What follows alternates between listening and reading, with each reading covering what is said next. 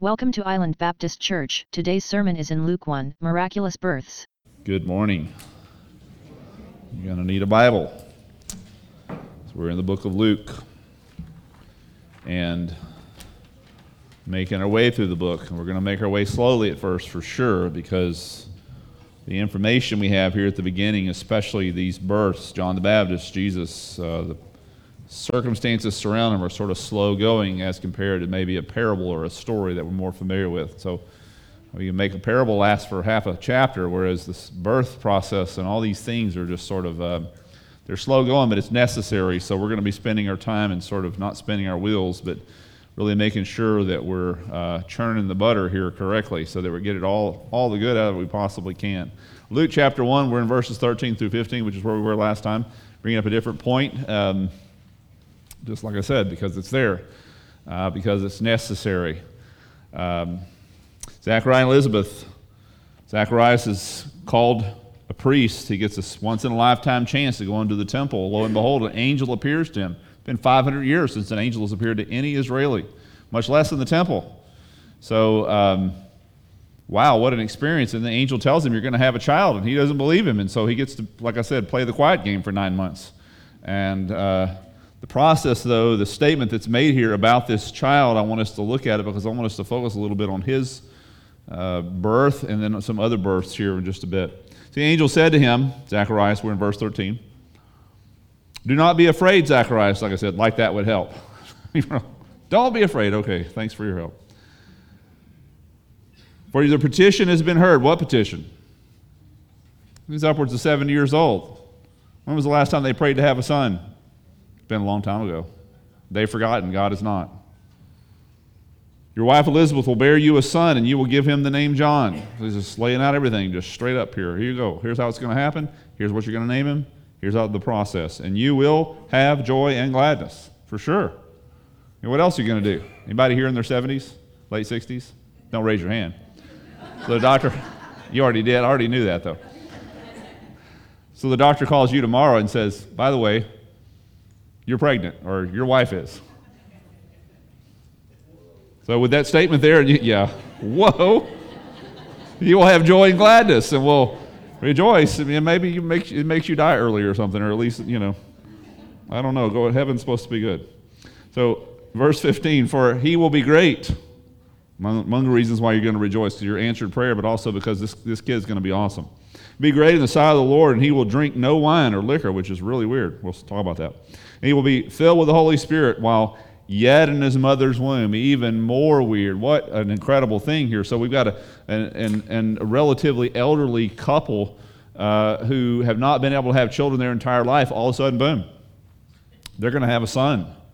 And talk about a miracle, just the fact that they haven't been able to have a son or a child at all for all these years, but also just their age. And so talk about a miracle on every single level. And I guess in some ways births are miracles in a broader sense. If you know anything about biology and the process of birth and conception and birth, you know that a child's chances are very slim. I mean, there's so many things that can go wrong. It's a miracle that we're here, is it not? But yet here we are. And so it is a miracle. The birth process is a miracle. And what a statement about the personhood of the unborn. So Zacharias is still in the temple talking to the angel, and the angel's telling him everything that this son that his wife has not yet conceived would be. So back to the whole question in our culture today, which I hope you're not listening to the thoughts of our culture. When does life begin? Wow. This is an unconceived child whose life is being laid out already. It begins when God says. That's what. We're not talking about biology here. We're talking about not a single cell is created called John the Baptist. And it goes on to even underscore this whole issue of the personhood of the unborn, because this unborn child has all the rights and distinctives of a born child, in the sense that I can be filled with the Spirit. So is he. Is God not setting apart the unborn as special, as unique, and as living, and as the personhood and everything? And this unborn child does even more than that. later on when his cousin 6 months later is conceived by Mary, by the Holy Spirit, and Mary hears the story of Elizabeth, who's in her 70s possibly, who has conceived this son in another miraculous way. She goes to see Elizabeth, and when she walks in, remember what happened? Take with me, go down the chapter to verse 39. She walks in the room. Now at this time, Mary arose and went with haste to the hill country, the city of Judah. She was like, wow, my cousin is having a child. I mean, she's got to go celebrate and congratulate her. And she entered the house of Zacharias and greeted Elizabeth. And it came about that when Elizabeth heard Mary's greeting, the baby in her womb, who could clearly hear and understand because they are a person, leapt for joy. And Elizabeth was filled with the Holy Spirit. And she cried out with a loud voice, saying, Blessed among women are you, blessed is the fruit of your womb. And how is it that it happened to me that the mother of my Lord should come to me? For behold, when the sound of your greeting reached my ears, the baby leaped my womb. So I got one unborn human being recognizing another unborn human being. By the way, Mary just found out like a day before that she's pregnant. So again, back to the whole issue of when does life begin? We've been lied to by our culture. And we're going to continue to do that. And just know that. Our sinful natures also lie to us, and so we get involved in these issues. And abortion is something that people have suffered through. It's a horrible decision. It's a horrible thing. It's a complete atrocity. But the good news that we offer here, that every church should offer, the Bible offers, there's forgiveness for even that. There's reconciliation for even that. There's healing for even those kinds of things. But nonetheless, God makes a huge statement about the life of the unborn, the personhood of the unborn, to be sure. But that's not really our bent this morning as much as I just want to focus on the whole issue of babies and births. God has a thing for those. Got a thing for babies. Got a thing for births. And I want us to spend our time together here at the beginning of Luke, where we have these two miraculous births, one John the Baptist to an elderly couple, and the other one by a virgin, right? Mary, who is the mother of none other than Jesus, our Savior. I want us to consider this story. Often God's answers to a need throughout history, his answer has often been a baby. So the Israelites cry out to God for deliverance from the oppression they experienced in Egypt for 450 years, and what is God's answer? A baby born to the wife of a priest. And because Pharaoh has said that all babies got to be thrown in the river, she sort of does that by placing him in a basket and place him in the river. And lo and behold, he just happens to be picked up by none other than the daughter of Pharaoh himself, and she calls him Moses because that's what the word means, to be drawn out. He was drawn out of the water, literally also in a literal sense, but in a figurative sense, drawn out from among the Jews to be the special man to whom God would use to deliver them from their bondage. God's answer to their problem, though, was what? Was a baby. Got a birth coming for you. You're asking for a miracle. I've got myself a miracle that's going to be a miracle worker for you. It turned out to be Moses. And of course, when the world needed saving from bondage to sin and death and needed a forerunner, what does God do? He brings a baby to otherwise barren couple, Zacharias and Elizabeth, and then ultimately bringing God's Son through the Virgin Mary, and that he would be God's answer, would be a baby that Mary and Joseph named Jesus. And so again, the world always looks to God and for God to do the miraculous, and God is certainly supernatural in every way, and to deliver them, but often the miracle God brings is the miracle of birth. It just is. Now, like I said, I want us to spend our time together talking about this and looking how the Bible we're looking at a couple of miraculous births here in Luke. You're going to see the Bible is punctuated with miraculous births, either predicting it or accomplishing it or it happening in the lives of people. We're going to see this both in Old and New Testament. So let's take a little time here together. John the Baptist's birth was a miracle, and it was visited by miracles. I've said already, 500 years since an angel had appeared to any Israeli. That's a long time. I don't know when the last time you waited for 500 years for anything, but that's a long time. 400 years since he had raised up a prophet.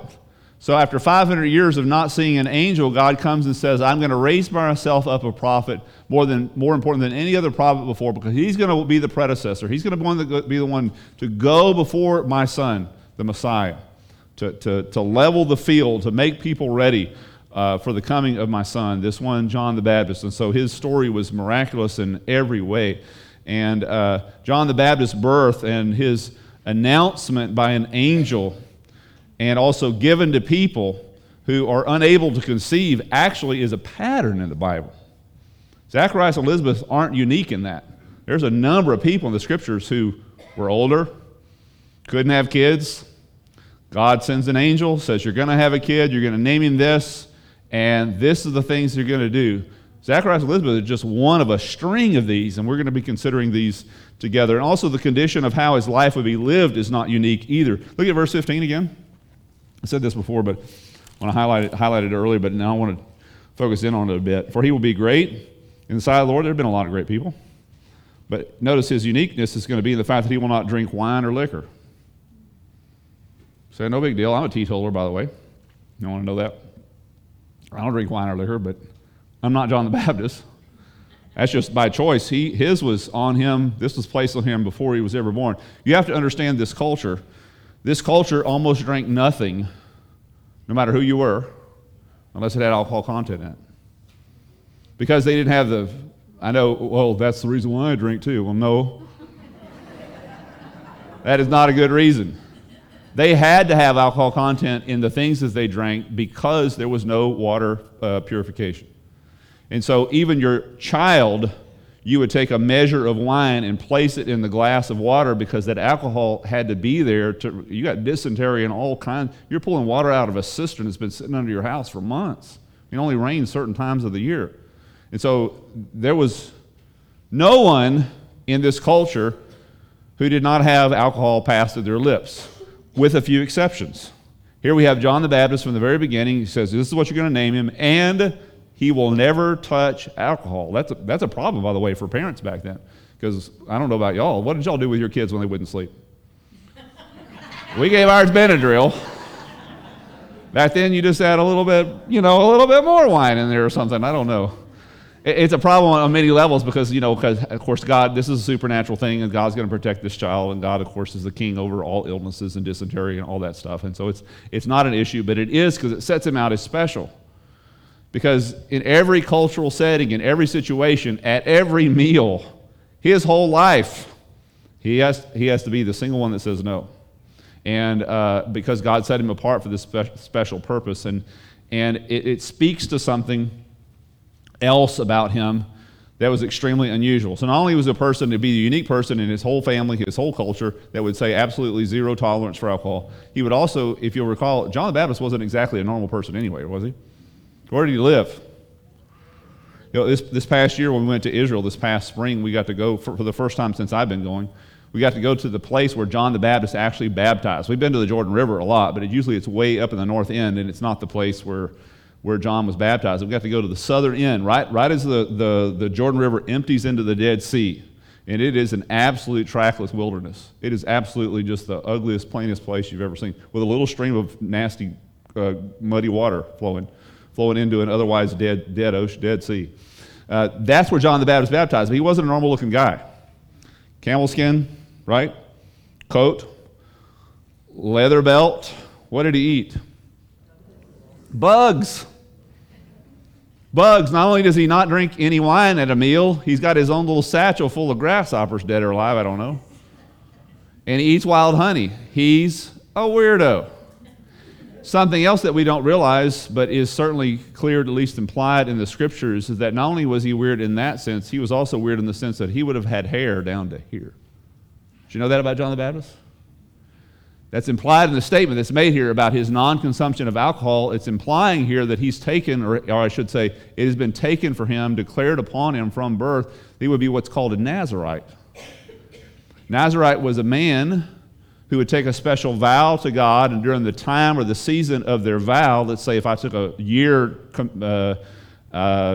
Nazirite vow to God, there would be certain things I could do and not do. And one of the things I could not do is cut my hair. After a year, by the way, I think I would still have a bald spot. I really think I would. But after a year, everything else would grow. So maybe down to my shoulders, I've never grown my hair very long. And this was a culture, and this is sometimes we don't understand this because we look at too many pictures. How many of you have seen a picture of Jesus before? Is that actually a picture of Jesus? You read, in most cases, you're looking at a recreation of what people think of Christ, and most of those were painted in the 13th century and beyond. Not 1,300 years after the time of Christ. The Renaissance age was a time in which men had their hair long, and so they painted Jesus, of course, with long hair, and we all assume Jesus had long hair, right? That was not the culture. Go to the Middle East today. Go to the Muslim culture, which, by the way, is a very ancient culture. Part of their religion is to keep people back in the 5th or 4th century AD. Look at how their men wear their hair. Very short. Why? Because that was the culture. At the time of the writing of this, at the time of Christ, the male, the typical male, wore their hair very short. That's the reason why this vow would make them look so different. A vow where a man had hair down to his shoulders, or in the case of John the Baptist, down to here, would have been, wow, talk about a standout. That's a weirdo over there. He would have taken a vow to God, right? So if I talk to you about a person with really long hair in the Bible, do you think of John the Baptist? Who do you think of? Samson, the long-haired dude in the Old Testament. You think of his muscle bound, which I don't think is true, but definitely long hair, because he was of the same situation. By the way, speaking of miracle births, John the Baptist was. What about Samson? Remember his story? Watch what happens. It's going to sound just like John the Baptist. Like I said, the Bible's punctuated with these miracles. Watch. A certain man of Zorah named Manoah from the clan of the Danites had a wife. Oops, back up. I hit the button, set it down. Had a wife who was childless and unable to give birth. Sounds similar, right? Sounds like we're at the beginning of Luke, but it's not. It's 1,000 years before. The angel of the Lord appeared to her and said, "You are barren and childless, but you are going to become pregnant and give birth to a son." Same scenario. It's not just the same, just doesn't end there. Watch. Now see to it that you drink no wine. Same scenario. Or other fermented drink, and that you do not eat anything unclean, and you will become pregnant and have a son whose head is to never be touched by a razor. So like I said, it's implied here with John the Baptist. It's spoken of plainly here with Samson, but they were under the same vow. So what happens if you don't cut a kid's hair from the day his hair starts growing? How long does it get? Samson. That's John.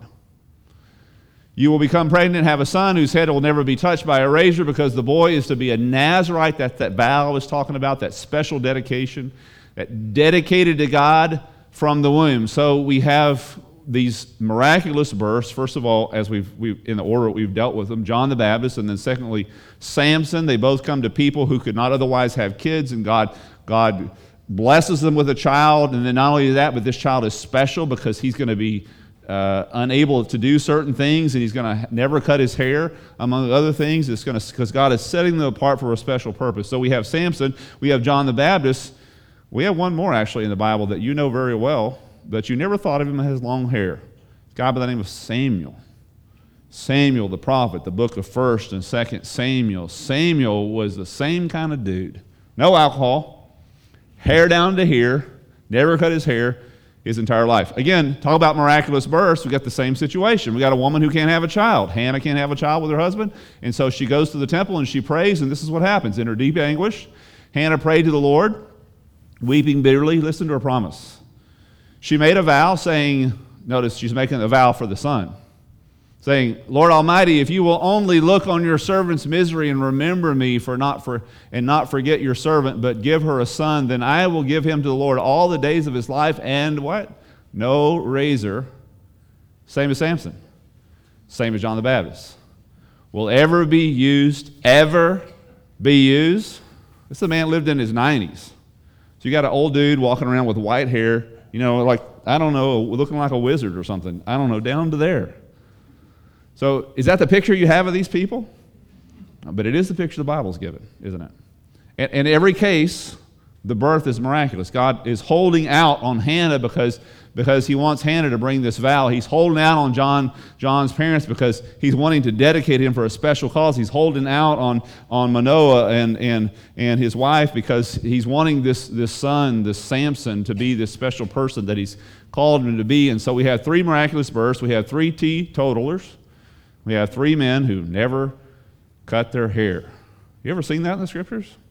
Like I said, God has a thing for births. He's got a thing for babies. We were told that Zacharias and Elizabeth would rejoice over the birth of John, and lots of joy would fill the days of these last two last days of their son. And so of course they would, but they're not unique in that even. So they're not the only ones who couldn't have a child, and God comes and predicts this miraculous birth. They're not the only ones who rejoice at the birth of their son. In fact, the one that hold the highest title in this are the two individuals by the name of Sarah and Abraham. Talk about old to have a kid. They don't have a child together until Abraham's 100 and she's 90 years old. Of course, Abraham's original name was not Abraham. Remember what it was? It was shorter, easier to spell. Abram, right? Only 3 letters in the Hebrew language. 3 letters. They add 2 more later on, call him Abraham. But 3 letters. You know what that name means? It means great father. So you hear Abraham. I hear Abram. What do I hear? I just hear Abram. But he was speaking Hebrew to Hebrew hearers, and when he said Abram to them, what did they hear? Great father. Okay, well, how many kids do you have? What a tough life, right? What a tough name to be the one who doesn't have any children.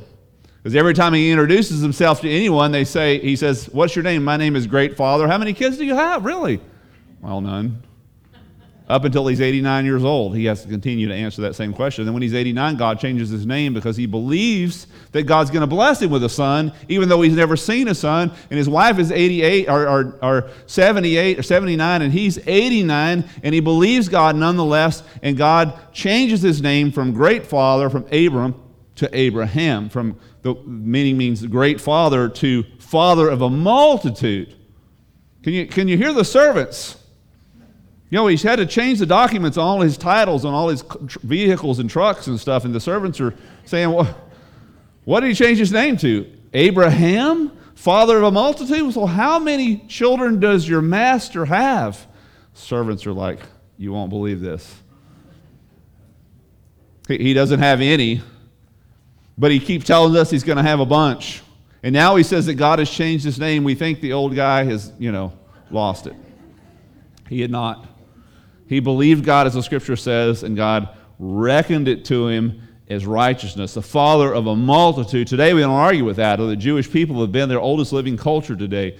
They're all descended from Abraham. So finally, Abraham, when he's 99 years old and his wife is 89, God comes to them through an angel and says, this time next year, you're going to have a son. He's meeting with Abraham outside, and Sarah's sitting inside the tent. And I don't know when the last time you've been in a tent and somebody's on the outside of a tent talking, but you can hear everything because it's just a tent. So Sarah overhears the conversation between the angel and Abraham, and the Bible says she laughed out loud. She laughed out loud. Why? Because she's 89, and her husband's 99. And it's the same reaction, by the way, that Zacharias gives to the angel, because they're not quite of that age, but they're old, and they couldn't have a kid. And so the chances of them having a kid, like I said, is only miraculous. And so basically it's a laughable thing to think that an 99 and an 89-year-old can have a kid together. And so she laughs. By the way, do you think they told anybody? So I've been going around with the name of father of a great multitude, and everybody asks me how many kids I have, and I have to say none. And then I have to go around and do I tell anybody? I'm thinking I'm waiting until the day he's born to tell anybody. By the way, I know you haven't seen my wife in a while because she had a son. I know you don't believe me, but come and see. We have a son. They named him Isaac. So every time they told anybody that story, how do you think they reacted to it? Really? It was laughable, right? An 89-year-old and a 99-year-old are going to have a child in a year. That's a funny thing. It really is. They told anybody it was certainly a laughable situation, but who laughed last? Well, they did. And guess what they named their son? Laughter. That's exactly what the name Isaac means. It's just not a complicated name at all. Just simply the Hebrew word for laughter. Why? Because when you have a kid at 90, there's nothing else to do. What do you do? What do you do? There's nothing to do but laugh. That's all it was. Why do you suppose God did that? Why does he hold out? He could have given him a child at any time. Isn't it true, as we've said already, that every birth is a miracle?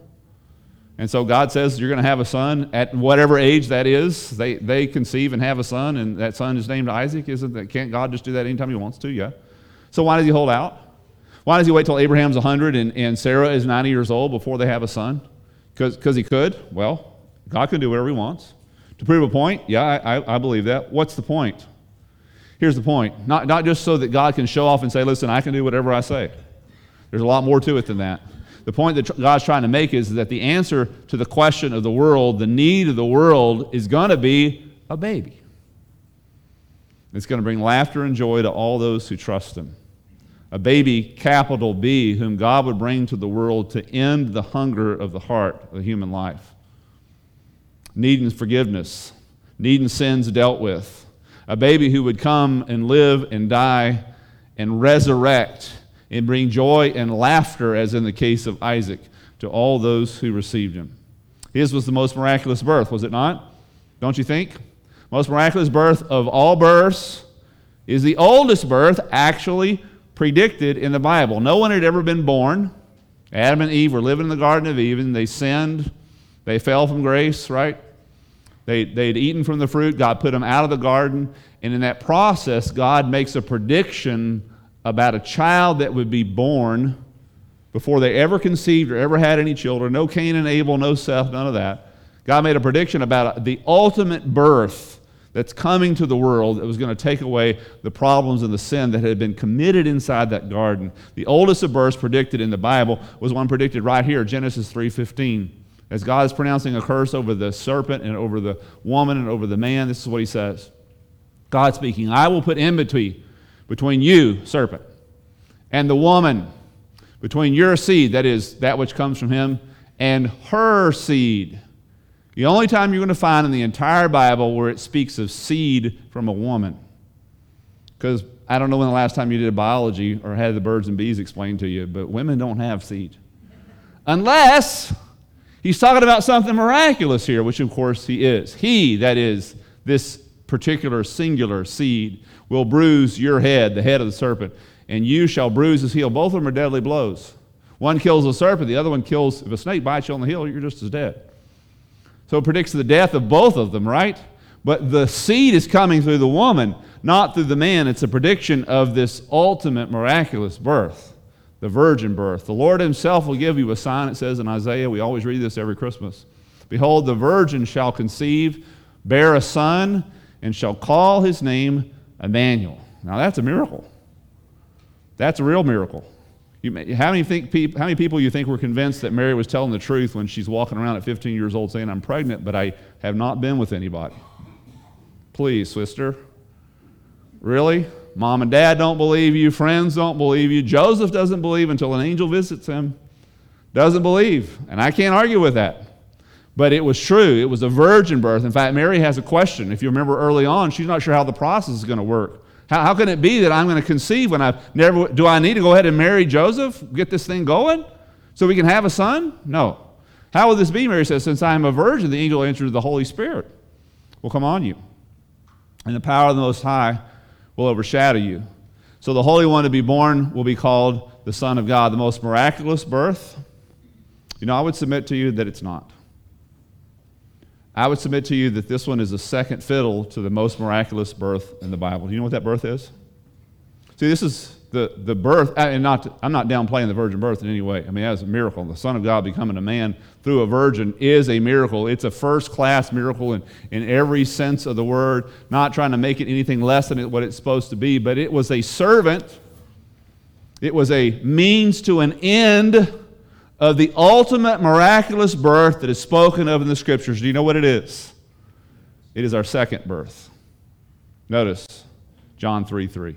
What was the purpose of the virgin birth? Just, again, so that God can show that he could do it? God has nothing to prove. God has nothing to prove to us. No, the purpose of the virgin birth was so that he could bring about our second birth. Notice again, Jesus answered and said to Nicodemus, truly, truly, I say to you, unless one is born again. Now, this is the most unusual birth there is, the most miraculous birth that there is. I take a child of Satan, a person washed up in sin, and I can convert them, literally birth them into a new life that makes them totally acceptable to the kingdom of God. Now that's a miracle. That's a miracle. The purpose of the virgin birth was the second birth. It raises a huge question. Unless you're born again, you cannot see the kingdom of God. Have you been born again? This is not a Baptist question. This is a Bible question, and most importantly, a Jesus question. Because you cannot see the kingdom of heaven. We're not talking about religion here. We're not talking about, prayer and doing the right thing and following the golden rule. We're talking about the process here. What process, what part of the process of your physical birth did you play a role in? Did your parents consult you before they got pregnant? They pulled you out of, the ethereal realms of the spirit world and says, listen, son, we're thinking about having a child. We want to know if you want to go along with this. No, it just happened, right? Next thing you knew, you were in the hospital next to your mom. Boom, there you were. There you were. That's the same is true with the spiritual birth that's being spoken of here. It's not something that you do to yourself. It's not about being a good person. It's not about going to church, even though those are all things God are in favor of. It's about God working a work on you, a miraculous work, to convert you from a lost position to a saved position, for a person bound to hell to a person not removable from heaven, that person that cannot get off that track because why? They've been born into it, you see. They've been born into God's kingdom. They've been born into His family. That second birth ultimately is the purpose of the virgin birth and all the other births. All the punctuated births all the way through the Old Testament and New Testament are there to tell us, listen, God's got something special with regards to births. He's got a thing for it. Because it's the redemption. It's the answer for us. Peter speaks of it here. You have been born again. Have you? Not of seed which is perishable, but imperishable. That is through the living, enduring Word of God. Again, he says, blessed be the God and Father of our Lord Jesus Christ, who according to His great mercy has caused us, right? It's a decision of the Father. It's not a decision of the child. Caused us to be born again into a living hope through the resurrection of Jesus Christ from the dead, and to obtain an inheritance which is imperishable and undefiled and will not fade away and reserved in heaven for joy for you. Wow, what a way to say you can't lose it, right? What a way to say. Birth only goes one direction, doesn't it? That's the question Nicodemus had. Jesus says, you must be born again. How is it possible, Nicodemus says, that I can enter back into my mother's womb and be born again? This is not talking about that. Birth only goes one direction. I'm born, I live, I die. Same is true with the second birth. I'm born, I live forever. Can't be undone. Can't be changed out. You can't reverse this process. Oh, Bill, you don't know what I've done. I've accepted Jesus as my personal Savior. I've been born again, but I've gotten way off track. Listen, it doesn't change the birth process. It doesn't reorder it. You had nothing to do with your birth. You can't undo it. You weren't born again because you were a good person. You can't be unborn because you're a bad person. It doesn't make sense. But again, the bottom question is, have you been born again? Have you accepted this birth process that God is willing to bring into your life to transform you out of the kingdom of darkness into the kingdom of light, literally from death to life? Say, I want to be a part of the life. Listen, you can't just be it because you come to church, have a Bible, pray. It has to happen to you. Born again. Have you submitted to the birth process, the spiritual birth process that God has for you? Everything in the Scriptures is focused on that birth. Everything. It's the pinnacle of all that God has done. Even bringing His Son into this world, even the virgin birth, is a servant to that ultimate miraculous birth that God desires for you. I want to give you an opportunity to be born again. Would you like to have that? I want to ask you please to bow your heads and close your eyes. The Bible says, to as many as received Him, to them He gave the right to become the children of God. So no, you were not consulted in your physical birth, but you are consulted in your spiritual birth. It is a decision. You can take it or leave it. It is an action. It is a picture of God searching for you, and not that He doesn't know where you are, but your willingness to be found. God searched for Adam and Eve in the garden after they had sinned. Where are you, Adam? Where are you, Eve? It's not that he didn't know where they were, but did they want to be found? Do you want to be found? Do you want to be forgiven? Do you want to be made right? Do you want this second birth, this miracle birth to happen to you? Then if you want it, believe me, God wants it more than you do. Then just simply say to him, hey, there's no magic words, but God, I want this for me.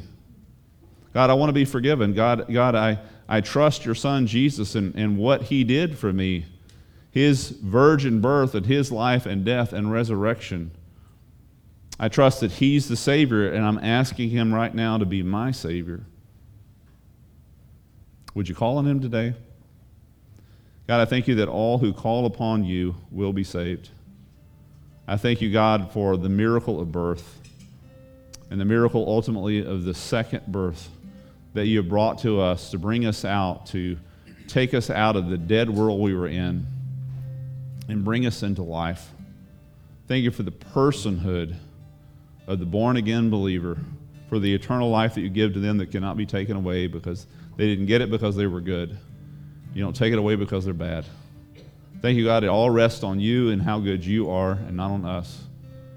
Thank you for these miracles, God, and the punctuation of them all the way through. Help us to hear them, take them to heart. We pray these things in Jesus' name. Amen.